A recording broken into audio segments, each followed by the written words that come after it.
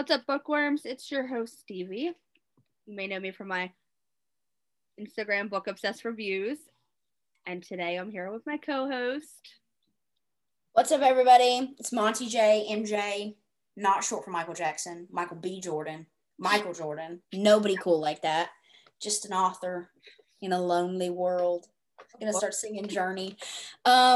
So super stoked. My book Shattered Ice is out into the world. We'll talk a little bit about the book world before we get into our very special guest, who we're super excited to have.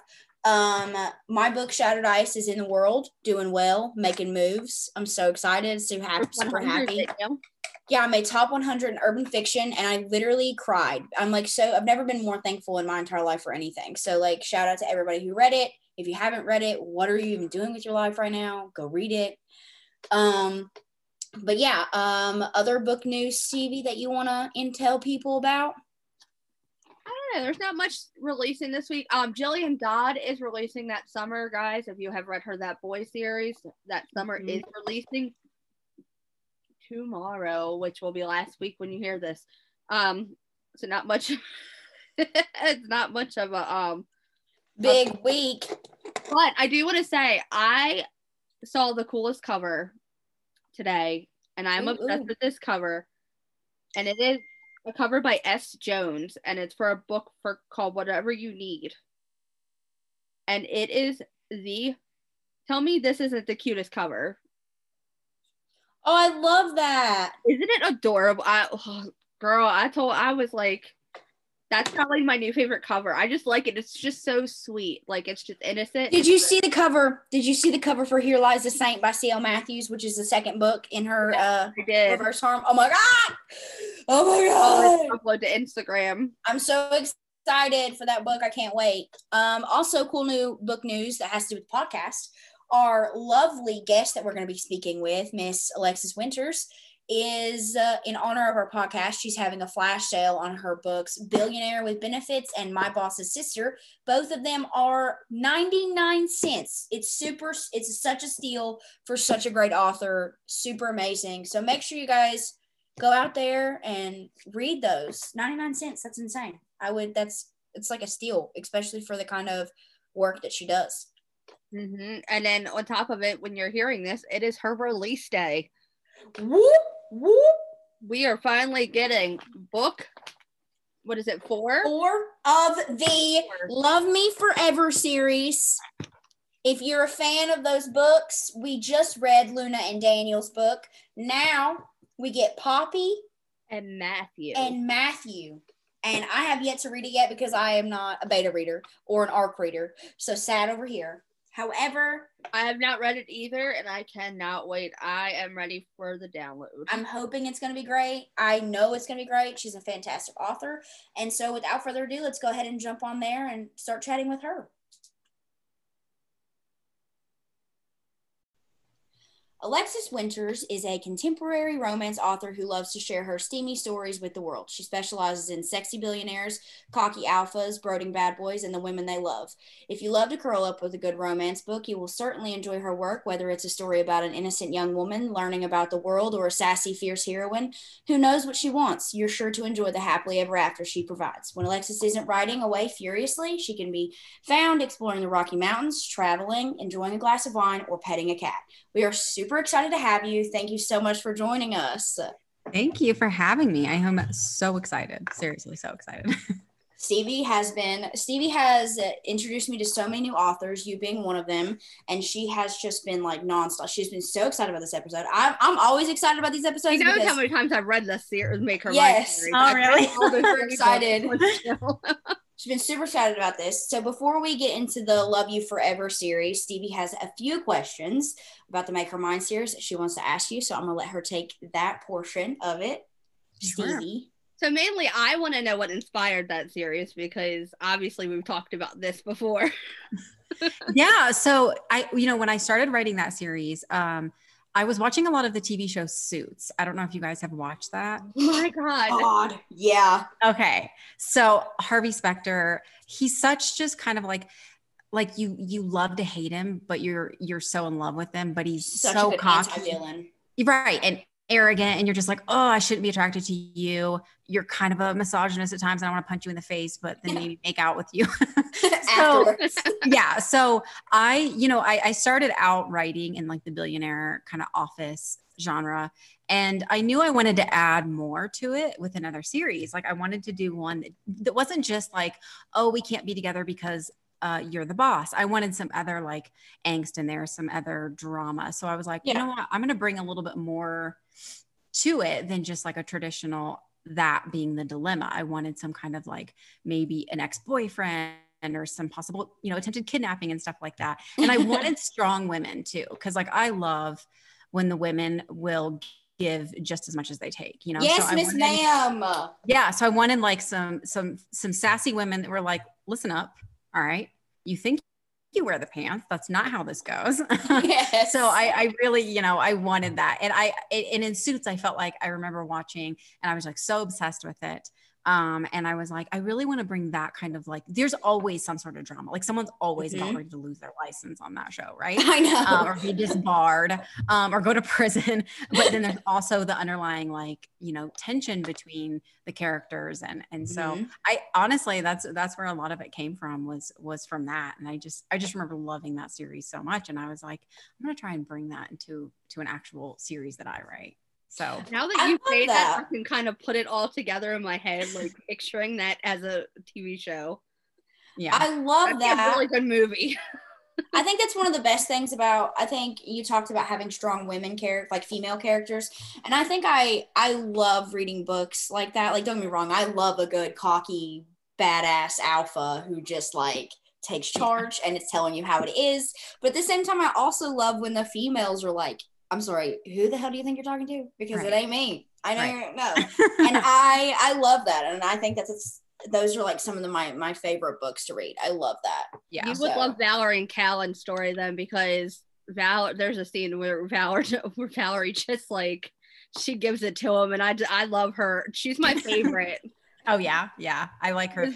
They're definitely my favorite.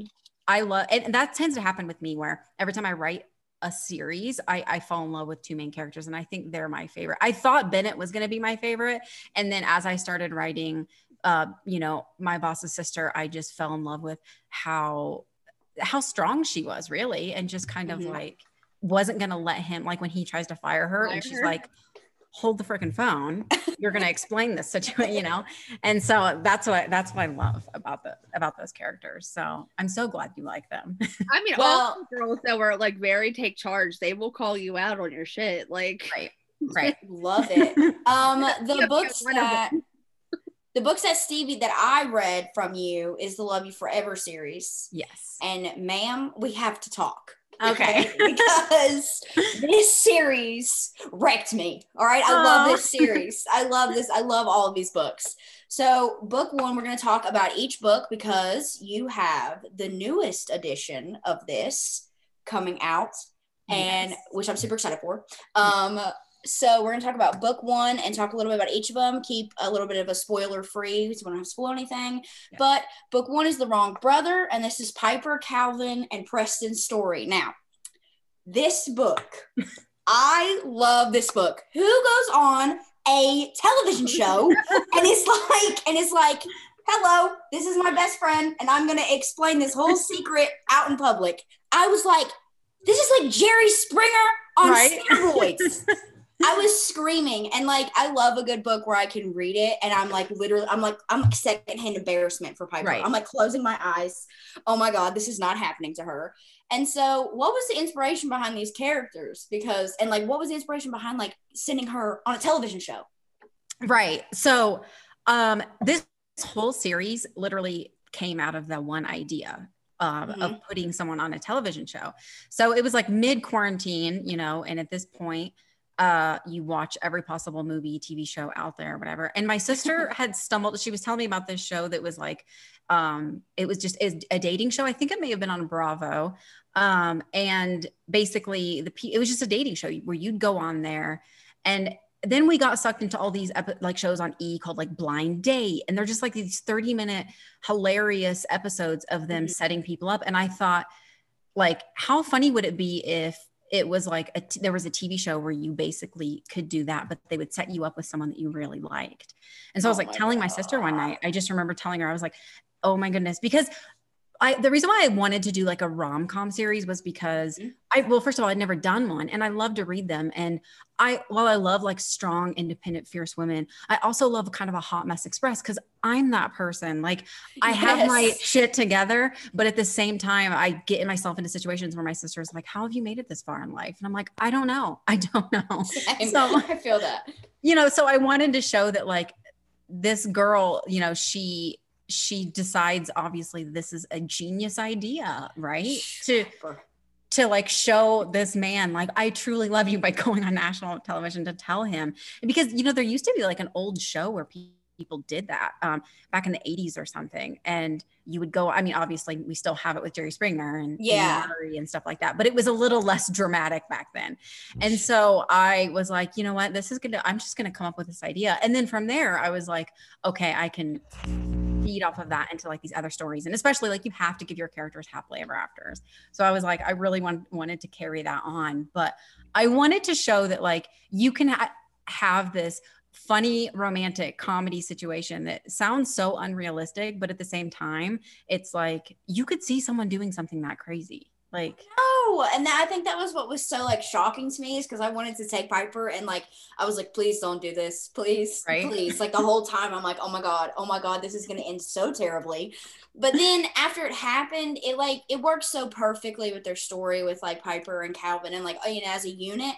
And I think it was just a really good expression of, it was like to an extra degree of showing that like love is like right under your nose like the whole time. Yeah. It just takes you going onto a television show, right, embarrassing yourself to realize that. And I loved their book. And so then obviously after I totally binge read that book, I was like, yep, next one, here we go. And so I had no like, after I read the first book, I didn't even read I didn't even read like the blurb. I was just straight to the second book. And then I found out that it was Preston's, and I was like, oh yeah, this is exciting. I'm so excited because I know what it's like to have a male partner in crime, like a best friend. And so when Piper and Preston like went through all that, I was like, I feel that in my heart. Like I know how that feels. Right. It sucks so bad. It would suck to lose, like your guy best friend like that. And so I was super happy to know that he was going to have a happy ever after.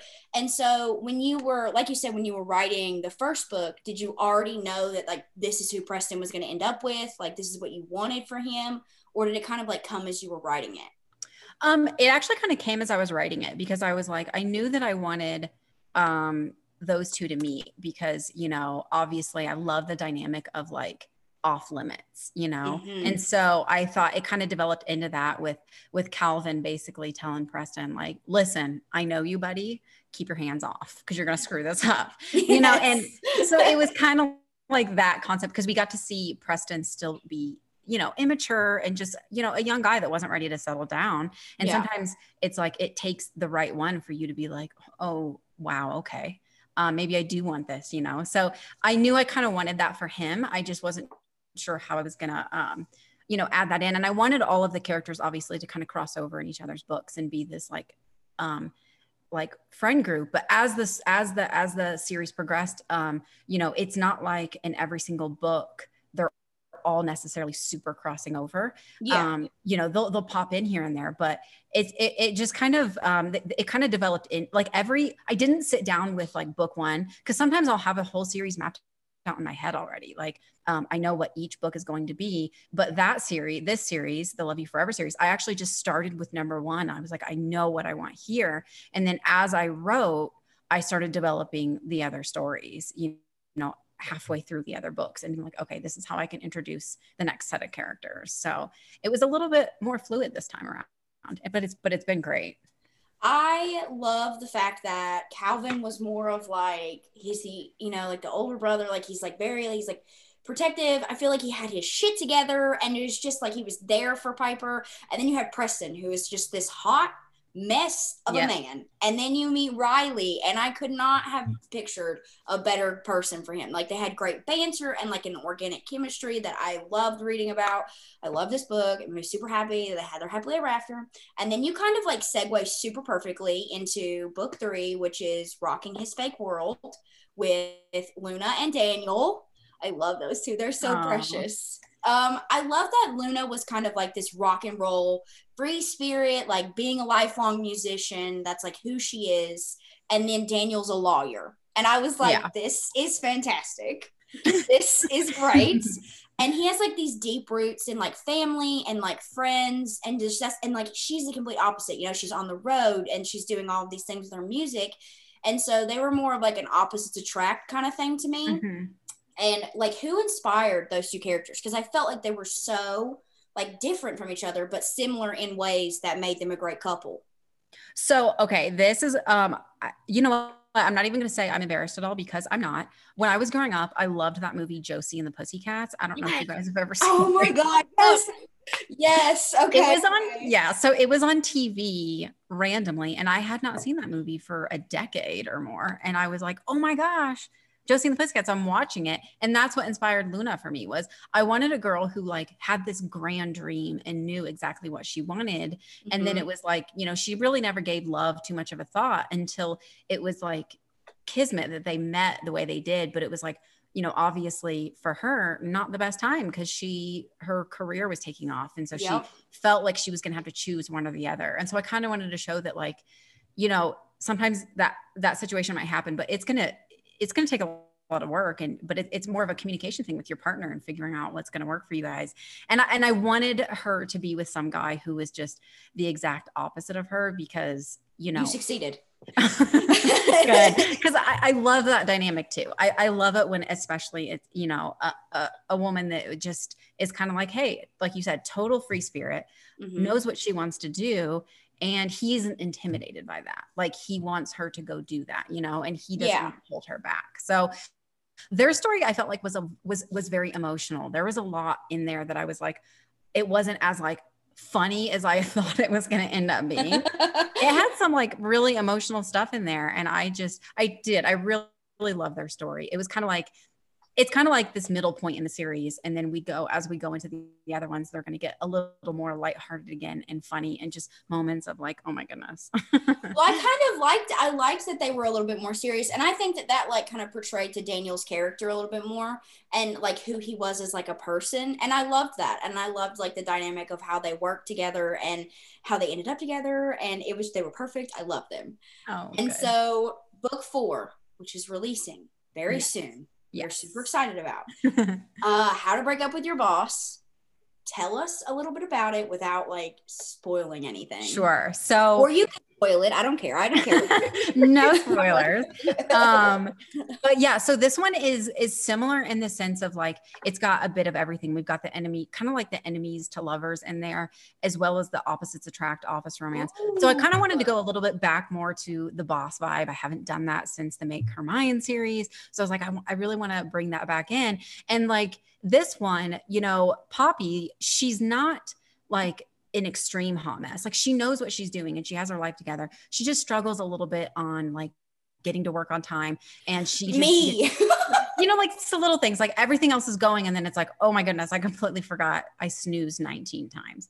So my bra is on the outside of my shirt this morning. Right. You know, like she's 3 steps ahead that she completely overlooks like the minor things. Yes. And so her boss is Matthew Lewis III, Esquire. And he's as pompous as his name sounds, but he's again, like he's one of those like cocky guys that you want to hate. But like this one to me has a bit of like Pride and Prejudice vibes because he is well-to-do and super rich. And she immediately judges him as being like this arrogant asshole he has so much money. Why does he even need a job? So she kind of already has this like prejudice towards him, you know? Yeah. And he looks at her as just like, you know, I shouldn't want her because she's not what my family would want type of thing, you know? And my poor heart. He's not ready for Yeah. this. They like the banter between them is my favorite. Like she gives it back to him. Like the first 2 chapters, I just feel like the book opens with a bang.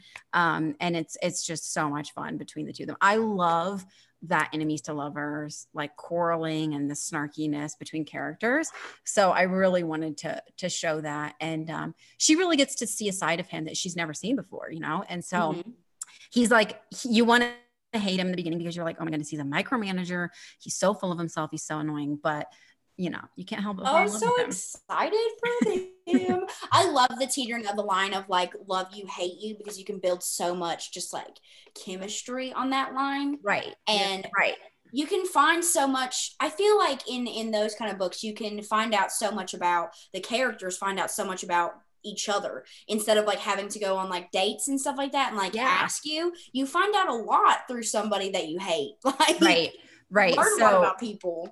And that's the thing is like it, you know, she automatically just thinks she knows him because she works for him and she's like, he's rich and whatever, so this is I don't understand him, so she just kind of writes him off. But my favorite part about it is the fact that like they both, like you said, they get to know each other under circumstances that it's not a real relationship, because he does end up, you know, and it's not giving anything away. It's very much in the blurb that she like she gets fired. It's like while she's quitting, she sees he's going to fire her and she just lets into him. She's like, you know what? Gloves are coming off. I'm going to tell you what I really feel about you.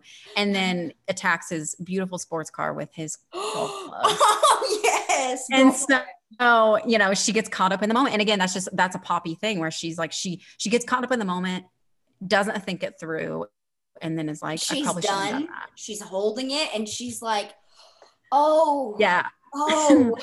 We've just done something probably a mistake. Yeah. And it just doesn't stop from there. And basically their relationship is kind of just snowballs and starts building up steam. And so it's so much fun. Like I love the whole premise of it. And, you know, it's not like it's something extremely brand new to have like, you know, the kind of asshole boss or whatever. Yeah. But it's I feel like it's a great story. So I hope everyone loves it. So stoked to read it. It sounds like right in my, I cannot wait. Super excited. So coming off of the books that you've wrote, we're going to ask a few questions about like your writing process and like all of that good jazz.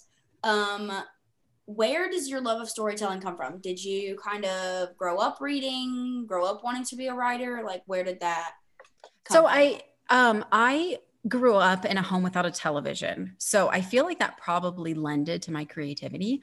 My sister and I started writing, and this is a little bit silly, but I feel like it's like my origin story.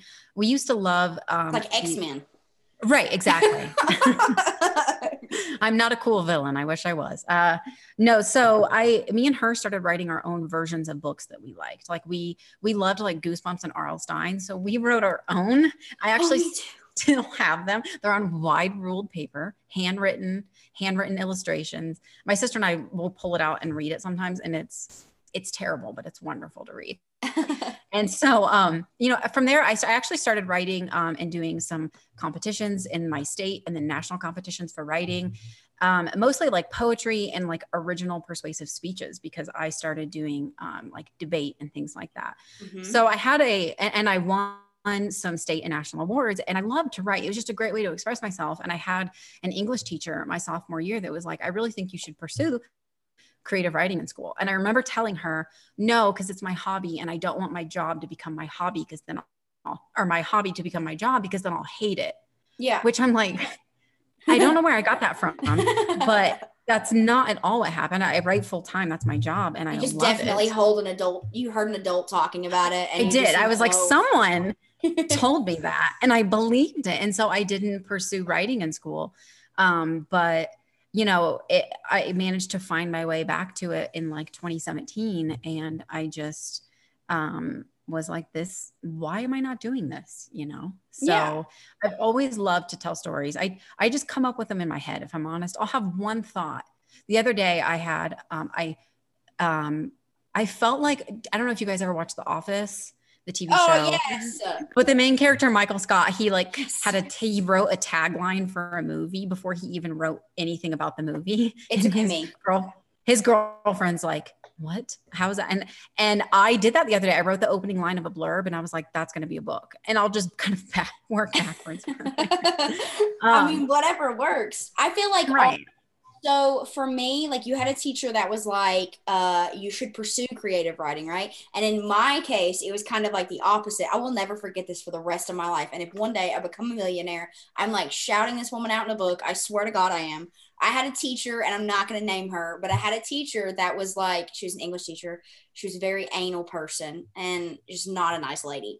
And I remember she never liked me. And then I wrote a short story.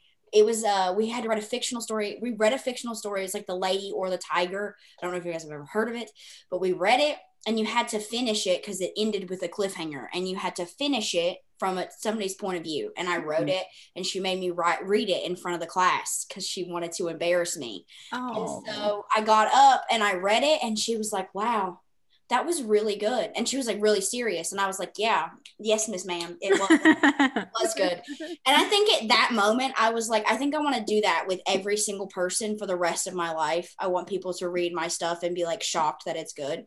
And so I was like, yes, I'm going to be a writer now. And so, yeah, I think that's the complete opposite. I think that's super funny how like people are inspired with different directions, and like, yeah, it's insane to me. Mm-hmm. I agree. But everyone has a different catalyst, that drives them. Yeah. So Stevie, you have a few cool questions that you wanted to ask. Go ahead. What advice do you have for new writers? For new writers, I feel like I kind of took a little bit of a long way around. I wish I would have paid attention more to some things. Mm-hmm. And a couple of the things that I didn't do and I actually unpublished some of my original works after like 2 years after I published them. And that is like writing to market. Like, I'm not saying that you have to go out there and you have to write what you hate because it's going to sell up. No.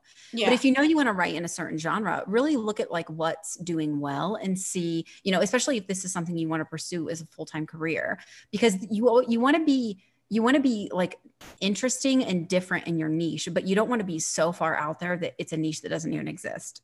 Yeah. You know what I'm saying? Like, try to bring in those elements that are different, and that's why the whole thing with like The Wrong Brother, I was like, I haven't read a book where a girl goes on a TV show, right? Yes. Confesses her love to her best friend and gets rejected.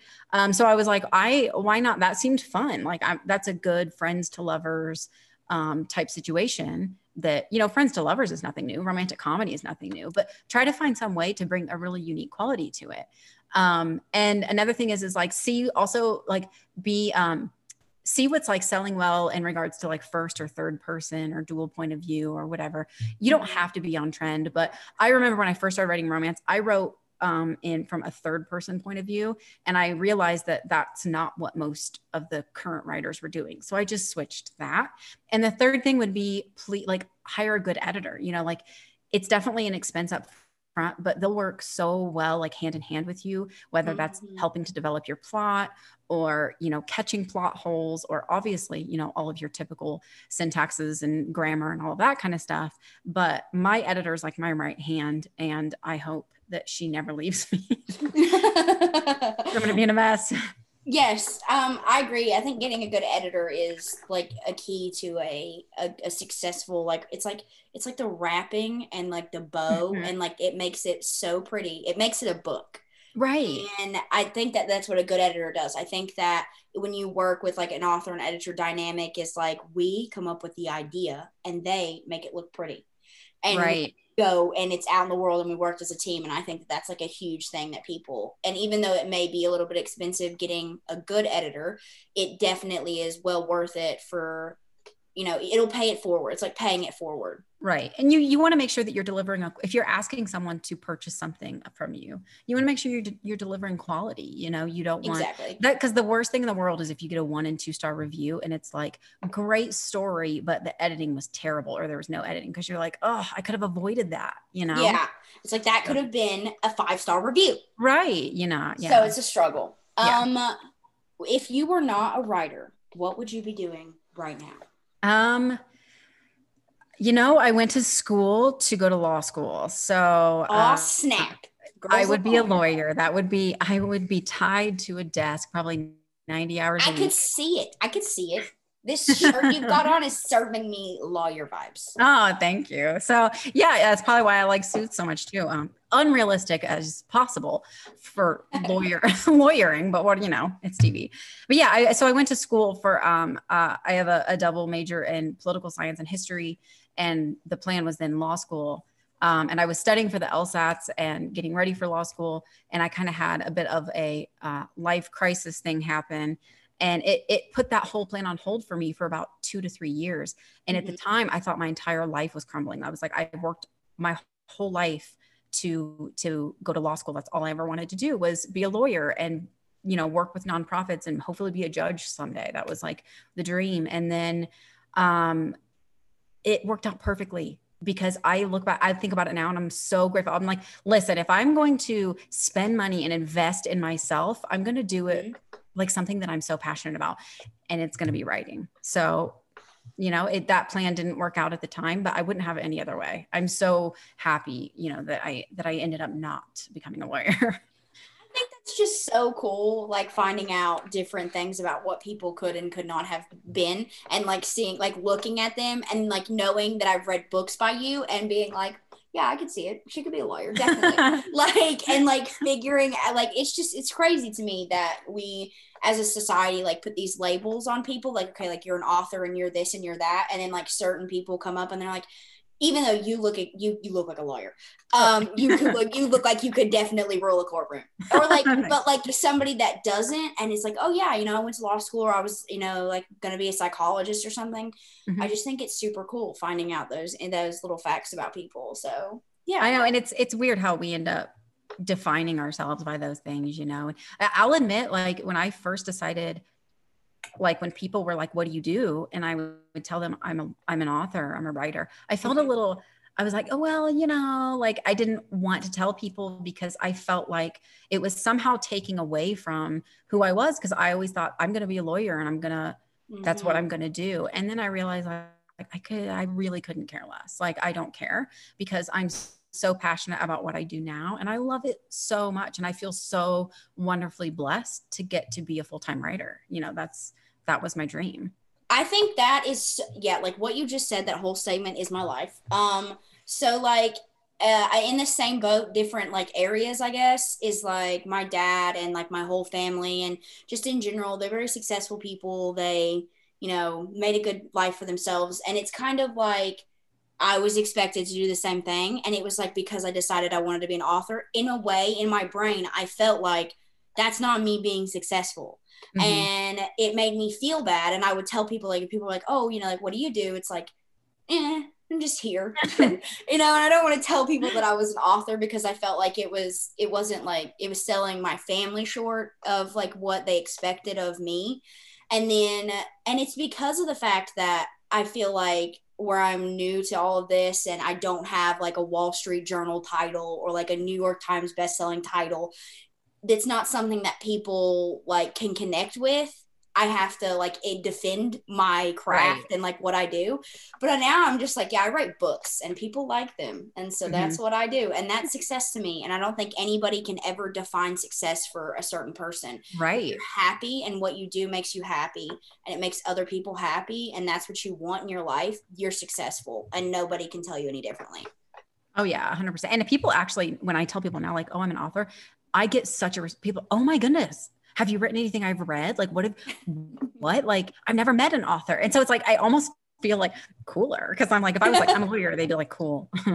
But like, if you're an author, then they want to ask all the questions like, oh, where do you come up with your stories and all this kind of stuff. And so then they always ask me like, well, what do you write? And I'm like, you ever read 50 Shades of Grey? Like that. Yes. Yeah. And it's always like men that ask me. And then I'm like, awkward.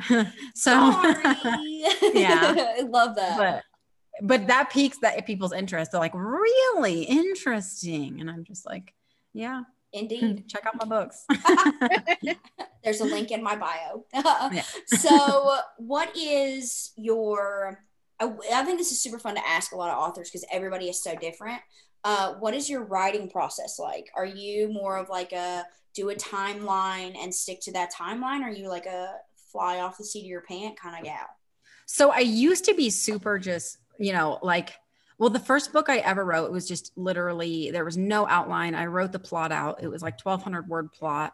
I didn't give myself a timetable. I just sat down and wrote it. I didn't know how long it was going to be. Mm-hmm. I was Jon Snow. I knew nothing. I was just like, whatever. We're just, I knew winter was coming and that's it. So and then as the process started going along and I started understanding like, okay, I know, then I started becoming a little more like, anal about it and type A, like, okay, chapter outlines and all of that, because I started to realize that I would get 30,000 words into a book. And I was like, wait, I'm not even to the crux of the story yet. Where's this going? What's happening? And then I was like, oh my goodness. So now, now I've gotten to a point now where I'll write out a whole plot where it's usually about 2,000 words. Sometimes it could be 3,500 depending on how detailed I want to get. And then I do break it out by chapters. I'll know how many words I want to write per book.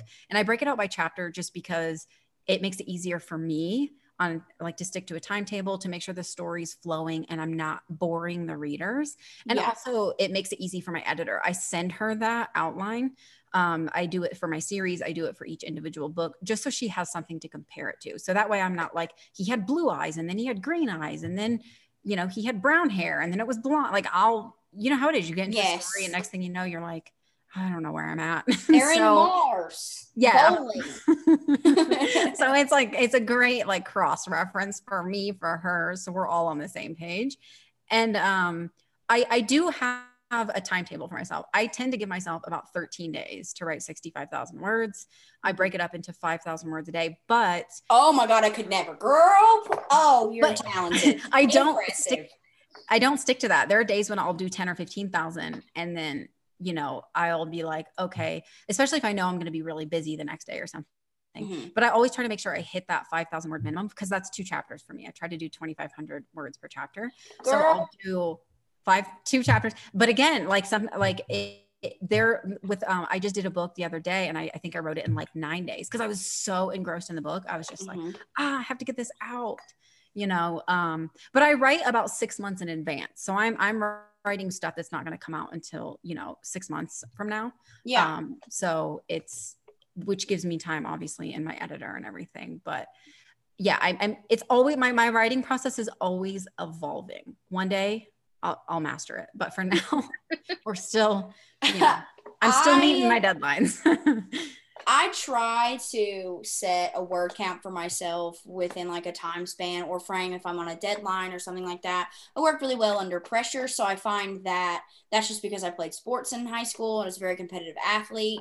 And so pressure helps me work better. And so I like to sprint write. So like I'll set a timer or I'll go on an app or something that will have like a 4-minute cool down period. And then for 25 minutes, I'm solid. I am like writing and it doesn't matter if it's literally trash. I have to write it. Get it on the paper. And get it on the paper. And then I'll go back and revise and fix and stuff like that. And I find that really helps me kind of because I block myself because I'm like, oh my God, this is so crap. Like I hate all of this. I hate it all. And if I'm not worried about that and I'm worried about, like for 25 minutes, I have to really write these, some of my best work comes out doing that because I'm not in my own head. So girl, that's talent. Well, I will go back. What I'll do is I'll write. There are times when I'll go back and reread the whole book, or I'll just reread what I wrote the day before. But oftentimes what I do when I do finish a book, I'll walk away from it's done. The end, walk away for 2 weeks and then go back and reread it for the second round. Then it's like I'm so far removed from it at that point. It's okay. I'll start to see if there's like major issues or whatever, or errors or things that I'm just like, no, I don't like that. I want to cut that. But yeah, sometimes it's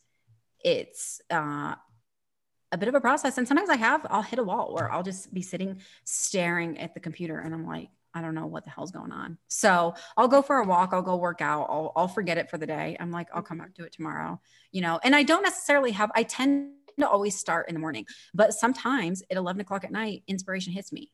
So I go to the computer. Yes. But for the most part, I typically stick to a typical schedule at 7 in the morning. you know. So you said that you do like 6 months in advance with your book. So do you work on like multiple work in progresses at one time, or Yeah, so not always, but I currently am right now. So right now I'm doing 2 new series next year in 2021, and yeah. Exciting. So I wrote the book 1 of a new series like months ago, and just kind of walked away from it, even though I know what the whole series is going to be. I walked away from that, and I'm now started writing. I just finished book 1 in the other series, and I'm starting book 2. I just started book 2 in that series, and I'll probably go back to the other series once I finish book 2. Just because it's like I want to stay on top of both, because I think what I'm going to do with these 2 series is I'm going to publish them like one month and the other one on the off months, so they're not like, you know, so that way there's kind of some variety for the readers. But yeah, so it's actually a little harder than I thought, just because I am writing them kind of in 2 different voices, and they're 2 different like tropes entirely, so, or like themes, you know, so I'm really trying to have a different voice in each series. So that's good, because they're so different that you can kind of, it's easy to like rewind. It's easy to like I can't even say the word right now, but I'm going to try it, to break it up in your head between these characters and these characters, because they're so different. And that's the only way that I can work with multiple like work in progresses at one time. Like I could never write 2 books in the same series like at the same time. I could never do anything like that, but I could write like, you know, if I was writing one that was like a dark romance and this one was like a insta love, I could do something like that. But right now my brain just doesn't allow for that at the moment. Yeah. It's I don't know if I would probably consider doing this again, but hey, we're here now. This is 2020, guys. Anything's flying, anything's going. So you mentioned tropes. This is our favorite segment of the podcast, is tropes, because Stevie over here is like a trope queen. Okay. I did not even know some of these tropes existed until I met her, because I've read like I wouldn't say normal, but I read like the most popular ones, I guess, you know, like your brother's best friend and everybody, you know, that kind of thing. But Stevie's like, oh, there's all kinds. We got all kinds. And she's like hitting me with all these. There are military, there are first responder tropes. I mean, I just can't even deal with you. Not a dig. Yeah. But as a reviewer, though, when you're a reviewer, you learn all the tropes, because 90% of the time the signups include the trope. I don't even know what my trope is half the time. I get so far into a book and I'm like, they're like my PR, like my editor or whatever, because they're, you know, they're doing like signups and whatnot, are like, you know, like, what's the trope? We need to tag it, whatever. And I'm like, well, there's a lot of things going on at the moment. I'm not sure what to call it. But okay, so you've written a lot of tropes, but what is your favorite one to write and your favorite one to read, and why? Okay, so my favorite one to write has recently really become like the small town kind of relatable, like really emotional, kind of a little alpha, but like mountain man-y, brooding, damaged. Yes. Love it. Yes. So, and that has become, that's after, because I moved to Colorado. I live in Denver.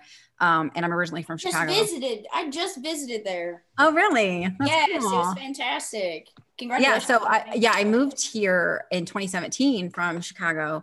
I'm Illinois born and raised. So moving out here, I just got so inspired to write small town. I never thought I would write small town. And that has become my absolute favorite, is just that kind of, I feel like it's so relatable, you know, and I get, for some reason when I'm writing, I get so sucked into the emotional side of these small town stories. Yes.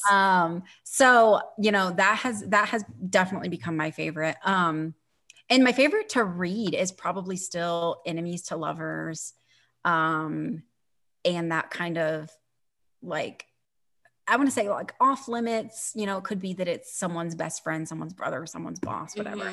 I love that. And you know what? Okay. One that I like to read, but I feel like it can be a little bit taboo, and I've never written anything. Oh, taboo. Snap. I'm ready for it. Hit me with it. I know. And it's not even that taboo. Like I'm like hyping it up. I love like The Professor. Oh yeah. You know, Those are and the bomb. I've always thought about that, like the college professor, you know, the tweed jacket and all that kind of stuff. I'm just like such a sucker, probably because like we're authors, we love literature and romance. I mean, come on. And so I feel like that would just be such a great that I love. And I actually had someone email me one time, and she was a professor, and she told me how those books make her sick to her stomach.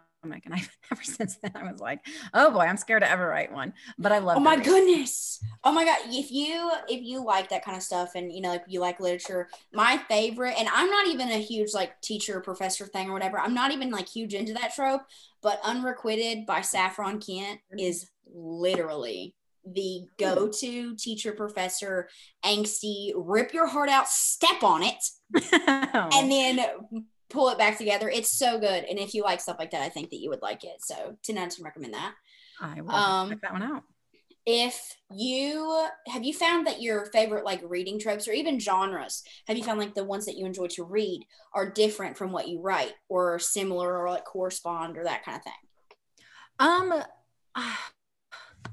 I feel like they are pretty common. Like they pretty much go hand in hand. I do love The Office, Billionaire, that kind of those themes. I love the romantic comedy, and then the small town for sure in romance. Now, I also am a huge fan of psychological thrillers and mysteries, which obviously is completely different from what I write. Ooh, so same. I'm usually, yeah. Same person. Yeah. So I'm always, you know, reading several books that have nothing to do with what I'm writing or what I publish. But yeah, I feel like they pretty much go hand in hand. I know there's like some that I've never read. I've never read anything too dark. I have read like some biker romances, which I was like having a Sons of Anarchy moment. Okay.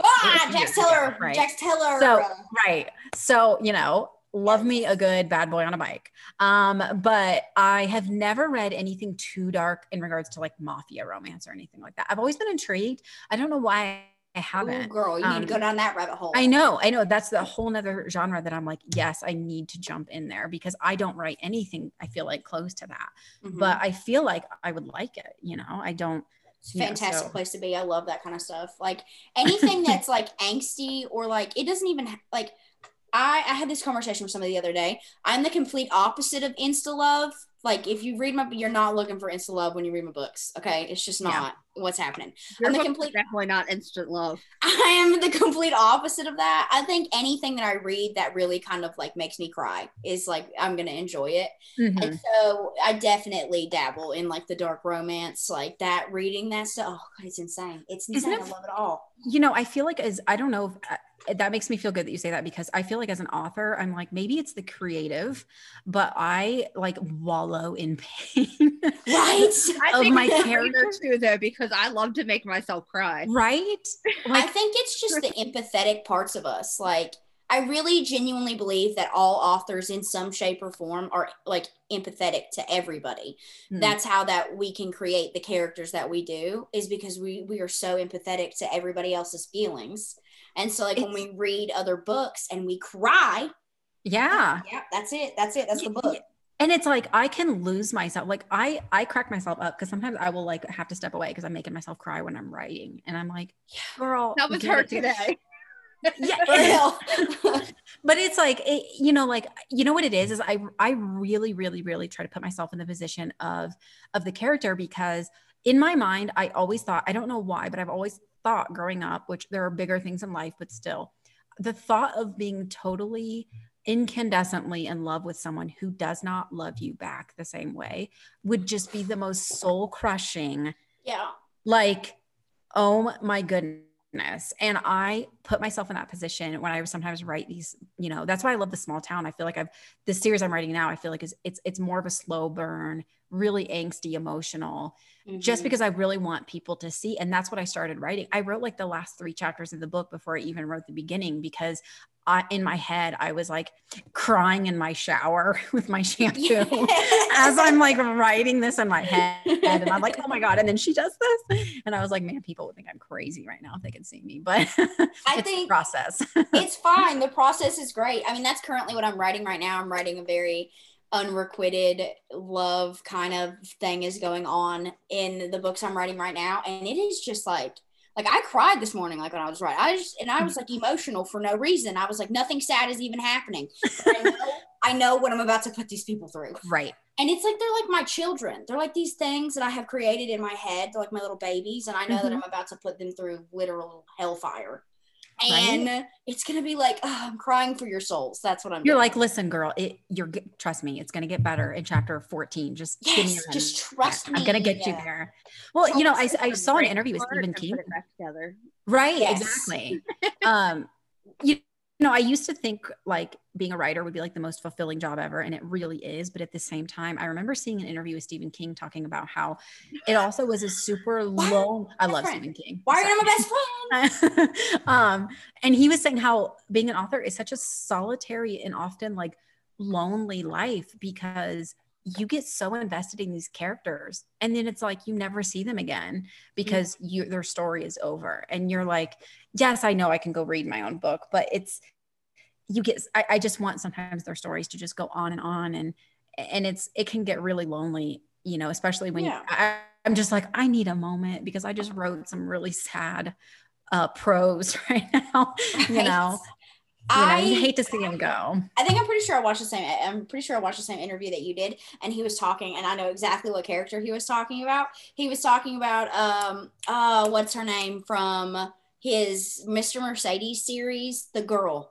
Oh no, her name. It was literally in my brain and then it left. There's a girl in his series that, she's like a detective and I forgot her freaking name.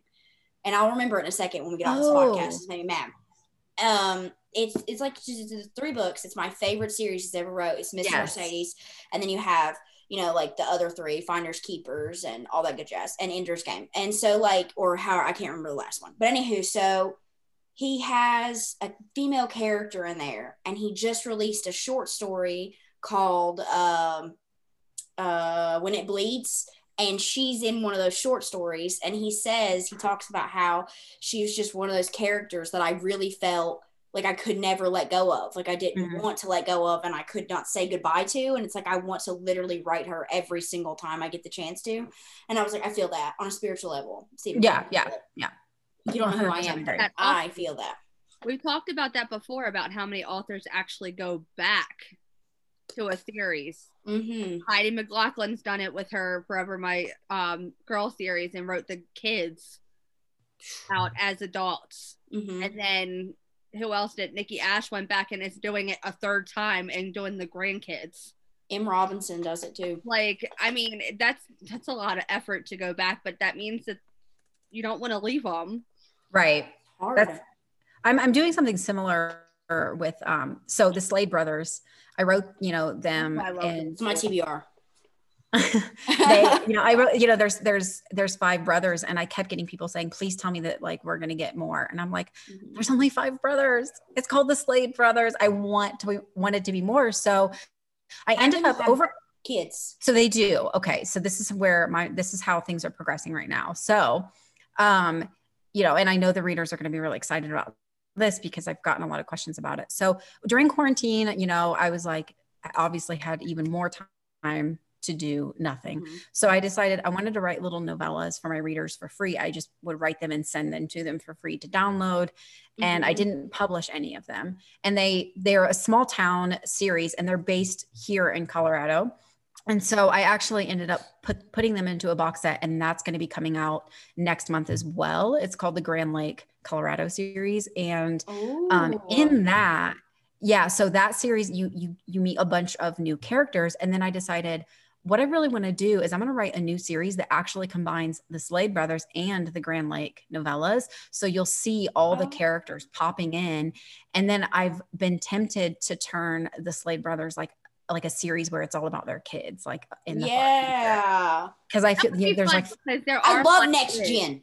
Yeah, there are a lot of kids that came out of those 5 brothers. I love Next Gen. Because I've never done that. Clay and Autumn he adopted one, and then they had one together. So there could be spoil it for me. Yeah, it literally in there says that it's a secret baby. Oh no, you and this secret baby trope. Look, I like surprise babies. I like when they pop up. You want a good surprise baby series to make her mine when there's almost all the books except one are all secret. Yeah. See, I think the series I'm working on now is going to have 2 next generation books, and that's it. We're done. No more. And so the biggest issue that I have with that, and I think it's what a lot of authors have, is a lot of my I guess the drama and like angst and pain comes from how these characters have been raised, right? So I can't do that with next gen because the next gen's parents are characters that people love. Right. So I can't make them the bad guys. And so it's really just kind of like trying to create some type of chaos between the two of them. And it's super difficult on the brain. What is one trope that you will never, not ever, ever, ever dabble in? Ever? Oh boy. Writing. We'll say writing. Honestly, I would probably never do anything that is like stepbrother or like stepdad. I It's reaching out of the taboo realm for you. Yeah, it's to be honest, it's probably anything to, I guess, like taboo. Yeah, that would probably be it. Like I definitely am open to pretty much anything else. You know what I should say too, if we didn't do a taboo, a non-taboo one that for some reason it just, which I know is huge, is young adult. I just like, I don't want to do anything high school. Yeah. That just doesn't, my brain doesn't naturally go there. I've definitely done young adult, like fresh out of college or like in college. And my Christmas book, this is my first ever holiday book. I've never written one. And it actually dropped today, the 23rd that we're recording this. It's called Naughty or Nice. And it's just a fun, but you see, like you flash back to their childhood a lot. And I've never done that before, but it's still not a young adult book. Like this is not, something that a 17-year-old girl should read probably, it's a little too steamy, in my opinion, whatever, you can do what you want. But, I don't typically, I don't write for that audience. So yeah. And that's understandable. You're gonna write for the audience that you have and what you work with. And that's just how it works. Right. Yeah. So our last question, which is what I normally ask like everybody that's on here, is like a way to tie it all in together or whatever. Is there one trope that you haven't wrote yet that we will see from you in the future, that you have like a secret one or like a one that's been brewing that you want to, and it's completely different?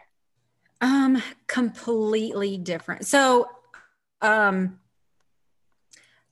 don't know. So one of the series that I'm writing right now that I feel like is not completely different, because I've definitely touched on alpha, but I have a series that I'm writing right now where it's like dyed in the wool alpha. Like it is like, these guys are assholes. Let's be real. All right. They're telling people how it is.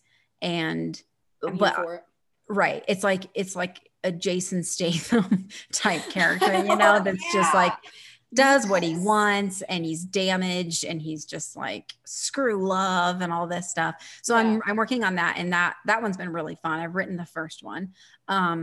But something that I've never done, a trope that I've never done that I probably won't do, to be honest, just because it's so different, but I've always dreamt of doing, is a vampire. Let's be real. Who doesn't like vampires? Oh, yes. But, I won't publish it just because I might do something for fun and just give it to my readers. But it obviously is not in line with what I write at all. But you just throw them a curveball in Halloween, just like, here you right. go. This could be like a fun, I know that's what I should do. But yeah, like I've definitely considered, what one I actually haven't done that I would love to do. My sister is a nurse. And she's always like, write a medical romance. And I've never watched like Grey's Anatomy, but oh my God, girl. I know. I watched ER back in the day. No, you need to watch it. ER on I have the entire series on DVD. Really? I grew up in that era. Like George Clooney was my first love. So he was Grey's Anatomy. Okay, listen, Grey's Anatomy, Derek Shepherd will be your new love. As much as I love Grey's Anatomy, ER is the original Grey's. Like, don't talk to me. You know what though? I've been told by like my best friends, and everyone's like, you have to watch it. So, I mean, listen, we're not leaving quarantine anytime soon. Right. So the winter is coming here. I need something to watch. So would be great. We're getting ready to go back on full lockdown again. So Oh, wow. Oh, goodness. Because we're in Maryland, and Maryland spiked up again. I think triple the numbers that it was in the beginning. Oh, no. So they're getting ready to shut the state down again. Yikes. Yeah, we're pretty high. Learning. Yeah, so I'm like, okay, you know what? I'm gonna be not that I really ever leave my house anyway, because hashtag author life. Right. But I did ramen today, and I was like, yep, this is it. This is the life I chose. Yeah. Yeah. So, but the medical romance I've thought about would be something so much like so fun. I see those where it's like, oops, the doctor that's delivering my baby is also my baby's dad. Like, I love it. I'm a sucker for it. So I'm like, I think that would be a great like trope thing that I would totally love to write, because I would just have my sister fact check my medical knowledge. If you ever decide you want to and you need some inspiration and you don't feel like watching Grey's Anatomy, look up Dr. Mike on YouTube. Oh my goodness, I follow him. Is he okay? Literally, okay. Yeah. Okay, freak out for just a second.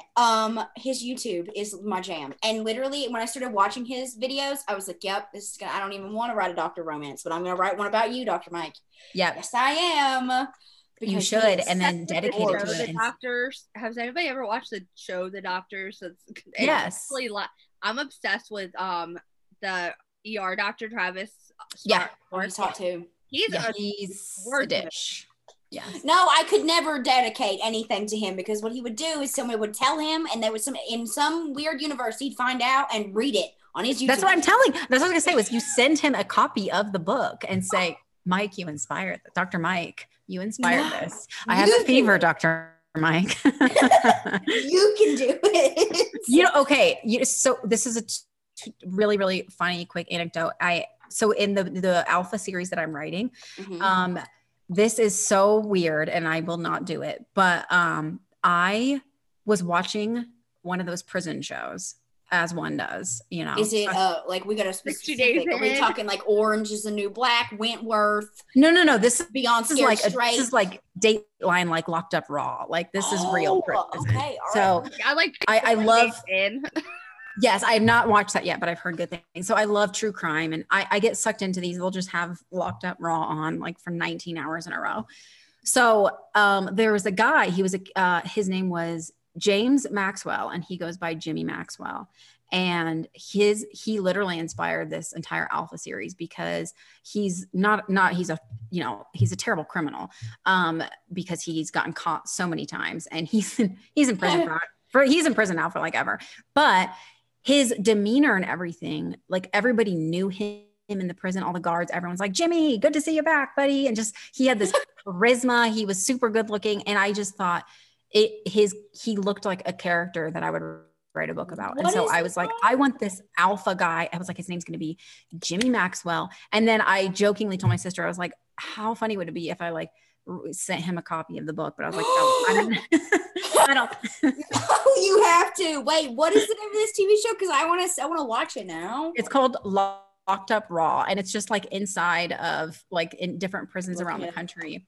Girl, if you do publish it, I'll send him it. Jimmy, thanks for the inspiration. Enjoy reading this. And it makes me wonder how many people have done that.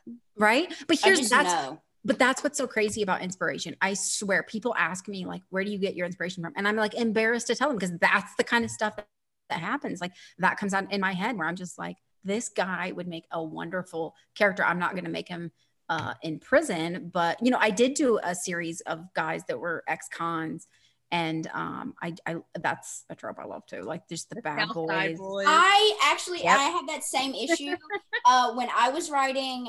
My newest book that just came out, I actually, at the end of it, in my little acknowledgments or whatever, I told people where I got the inspiration for those two characters, and it was in a Starbucks.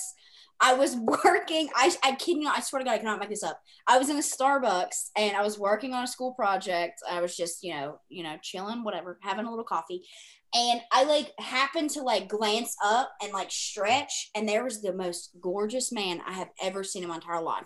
And he had on like a beanie that you just knew was just covering up like mountains of like luscious locks of hair. And he was tattooed, and he was hot, and he was reading John Green. He was reading John Green, Looking for Alaska. Oh, wow. And I said, yep, that's you right there. I'm gonna write a character about you. And in my head, I built this guy who was just this like aloof, scary, badass man who read literature and was just looking for his Alaska like his whole life, right?